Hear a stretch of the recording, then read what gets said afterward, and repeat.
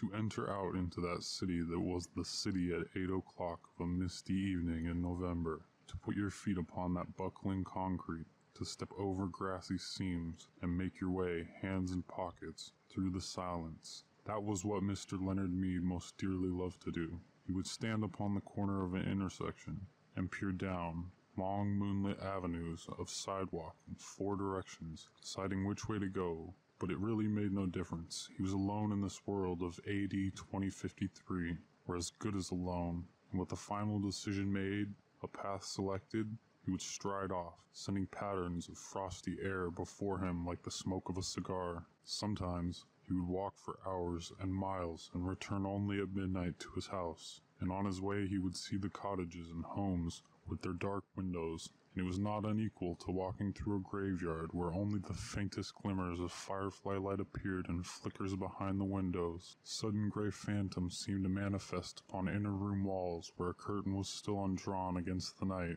or there were whisperings and murmurs where a window in a tomb-like building was still open. Mr. Leonard Mead would pause, cock his head, listen, look, and march on, his feet making no noise on the lumpy sidewalk. For long ago he had wisely changed to sneakers when strolling at night, because the dogs in the intermittent squads would parallel his journey with barkings if he wore hard heels, and lights might click on and faces appear, and an entire street be startled by the passing of a lone figure, himself in the early November evening. On this particular evening he began his journey in a westerly direction, toward the hidden sea. There was a good crystal frost in the air. It cut the nose and made the lungs blaze like a Christmas tree inside. You could feel the cold light going on and off, all the branches filled with invisible snow. He listened to the faint push of his soft shoes through autumn leaves with satisfaction, and whistled a cold, quiet whistle between his teeth, occasionally picking up a leaf as he passed, examining its skeletal pattern in the infrequent lamplights as he went on,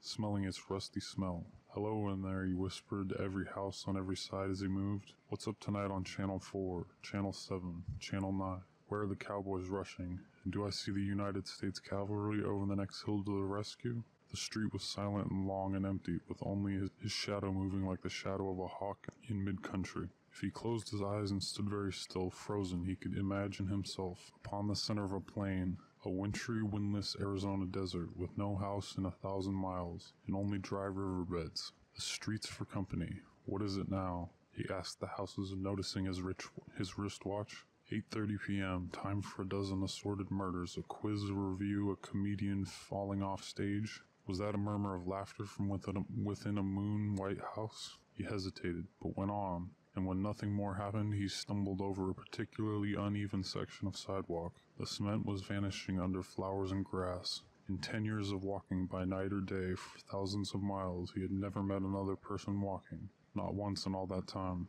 He came to a cloverleaf intersection, which stood silent, where 2 main highways crossed the town. During the day it was a thunderous surge of cars, the gas stations open, a great insect rustling, and a ceaselessly jockeying for position as the scarab beetles, a faint incense puttering from their exhausts, skimmed homeward to the far directions. But now these days too were like streams in a dry season, all stone and bed in moon radiance.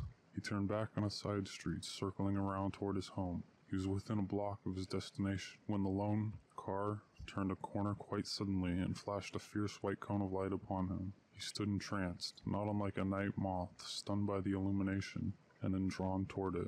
A metallic voice called to him. "Stand still. Stay where you are. Don't move." He halted. "Put up your hands."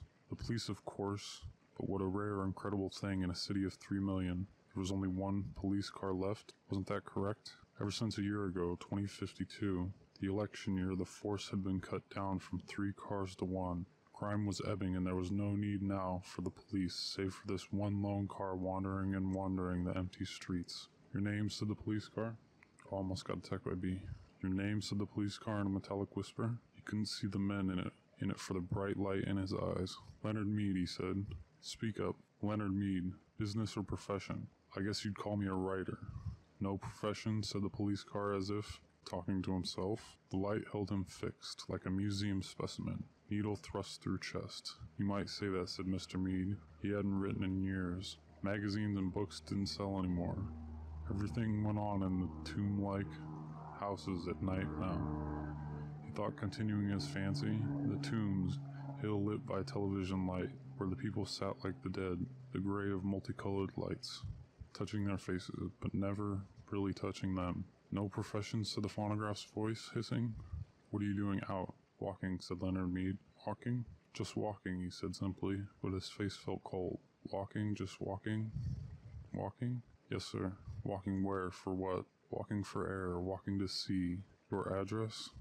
11 South St. James Street. And there is air in your house? You have an air conditioner, Mr. Mead? Yes. You have a viewing screen in your house to see with? No. No, there was a crackling, quiet that in itself was an accusation. Are you married, Mr. Mead? No. Not married, said the police voice behind the fiery beam. The moon was high and clear among the stars, and the houses were gray and silent. Nobody wanted me, said Leonard Mead with a smile. Don't speak unless you're spoken to. Leonard Mead just waited in the cold night. Just walking, Mr. Mead. Yes, but you haven't explained for what purpose. I explained for air and to see and just to walk. Have you done this often? Every night for years. The police car sat in the center of the street with its radio throat faintly humming. Well, Mr. Mead, it said. Is that all? He asked politely. Yes, said the voice. Here, there was a sigh.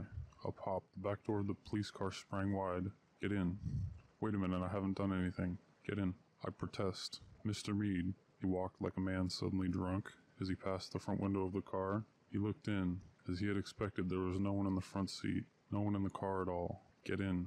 He put his hand to the door and peered into the back seat, which was a little cell. A little black jail with bars. It smelled of riveted steel. It smelled of harsh antiseptic. It smelled too clean and hard and metallic. There was nothing soft there. Now, if you had a wife to give you an alibi, said the iron voice. But, where are you taking me? The car hesitated, or rather gave a faint whirring click, as if information somewhere was dropping card by punch-slotted card under electronic eyes, to the Psychiatric Center for Research on Regressive Tendencies. He got in. The door shut with a soft thud. The police car rolled through the night avenues, flashing its dim lights ahead. They passed one house on one street. A moment later, one house, an entire city of houses that were all dark. But this one particular house had all of its electric lights brightly lit. Every window a loud yellow illumination, square and warm in the cool darkness. That's my house, said Leonard Mead. No one answered him. The car moved down the empty riverbed streets and off away, leaving the empty streets with the empty sidewalks, no sound and no motion at all. The rest of the chill November night. The long June twilight faded into night. Dublin lay enveloped in darkness. From the dim light of the moon that shone through fleecy clouds, casting a pale light as of approaching dawn over the streets and the waters of the Liffey. Around the beleaguered four courts, the heavy guns roared. Here and there through the city, machine guns and rifles broke the silence of the night spasmodically. Like dogs barking on lone farms, Republicans and Free Staters were waging civil war. On a rooftop near O'Connell Bridge, a Republican sniper lay watching. Beside him lay his rifle, and over his shoulders were slung a pair of field glasses. His face was the face of a student, thin and ascetic, but his eyes were the cold gleam of the fanatic. They were deep and thoughtful, the eyes of a man who was used to looking at death. He was eating a sandwich hungrily. He had eaten nothing since morning. He'd been too excited to eat. He finished the sandwich, and taking a flask of whiskey from his pocket, he took a short draught.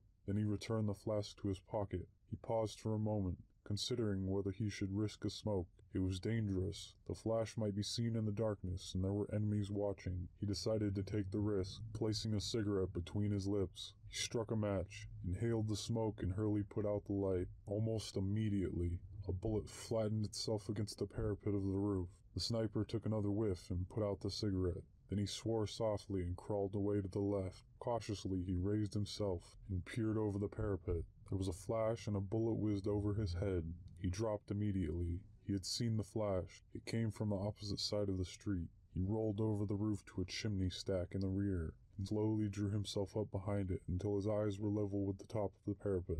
There was nothing to be seen, just the dim outline of the opposite housetop against the blue sky. His enemy was under cover. Just then an armored car came across the bridge and advanced slowly up the street. It stopped on the opposite side of the street, 50 yards ahead. The sniper could hear the dull panting of the motor. His heart beat faster. It was an enemy car. He wanted to fire, but he knew it was useless. His bullets would never pierce the steel that covered the gray monster. Then, round the corner of a side street came an old woman, her head covered by a tattered shawl. She began to talk to the man in the turret of the car. She was pointing to the roof where the sniper lay, an informer. The turret opened. A man's head and shoulders appeared, looking toward the sniper. The sniper raised his rifle and fired. The head fell heavily on the turret wall. The woman darted toward the side street. The sniper fired again. The woman whirled round and fell with a shriek into the gutter. Suddenly, from the opposite roof, a shot rang out, and the sniper dropped his rifle with a curse. The rifle clattered to the roof. The sniper thought the noise would wake the dead. He stooped to pick the rifle up. He couldn't lift it. His forearm was dead. "I'm hit," he muttered. Dropping flat onto the roof, he crawled back to the parapet. With his left hand, he felt the injured right forearm. The blood was oozing through the sleeve of his coat. There was no pain, just a deadened sensation, as if the arm had been cut off. Quickly he drew his knife from his pocket, opened it on the breastwork of the parapet, and ripped open the sleeve. There was a small hole where the bullet had entered. On the other side there was no hole. The bullet had lodged in the bone. It must have fractured it. He bent the arm below the wound. The arm bent back easily. He ground his teeth to overcome the pain. Then, taking out his field dressing, he ripped open the packet with his knife. He broke the neck of the iodine bottle and let the bitter fluid drip into the wound. A paroxysm of pain swept through him. He placed the cotton wadding over the wound and wrapped the dressing over it. He tied the ends with his teeth. Then he lay still against the parapet, and closing his eyes, he made an effort of will to overcome the pain. In the street beneath, all was still. The armored car had retired speedily over the bridge, with the machine gunner's head hanging lifeless over the turret. The woman's corpse lay still in the gutter. The sniper lay still for a long time, nursing his wounded arm and planning escape. Morning must not find him wounded on the roof. The enemy on the opposite roof covered his escape. He must kill that enemy, and he could not use his rifle. He had only a revolver to do it. Then he thought of a plan. Taking off his cap, he placed it over the muzzle of his rifle. Then he pushed the rifle slowly upward over the parapet until the cap was visible from the opposite side of the street. Almost immediately there was a report, and a bullet pierced the center of the cap. The sniper slanted the rifle forward. The cap clipped down into the street. Then, catching the rifle in the middle, the sniper dropped his left hand over the roof and let it hang, lifelessly. After a few moments, he let the rifle drop to the street. Then he sank to the roof, dragging his hand with him. Crawling quickly to his feet, he peered up at the corner of the roof. His ruse had succeeded. The other sniper, seeing the cap and rifle fall, thought he had killed his man. He was now standing before a row of chimney pots, looking across, with his head clearly silhouetted against the western sky. The Republican sniper smiled and lifted his revolver above the edge of the parapet. The distance was about 50 yards, a hard shot in the dim light, and his right arm was paining him like 1,000 devils. He took steady aim. His hand trembled with eagerness, pressing his lips together. He took a deep breath through his nostrils and fired. He was almost deafened with the report, and his arm shook with the recoil. Then, when the smoke cleared, he peered across and uttered a cry of joy. His enemy had been hit. He was reeling over the parapet in his death agony. He struggled to his feet, but he was slowly falling forward as if in a dream. The rifle fell from his grasp, hit the parapet, fell over, bounded off the pole of a barber's shop beneath, and then clattered on the pavement. Then the dying man on the roof crumpled up and fell forward. The body turned over and over in space and hit the ground with a dull thud. Then it lay still. The sniper looked at his enemy falling, and he shuddered. The lust of battle died in him. He became bitten by remorse. The sweat stood out in beads on his forehead.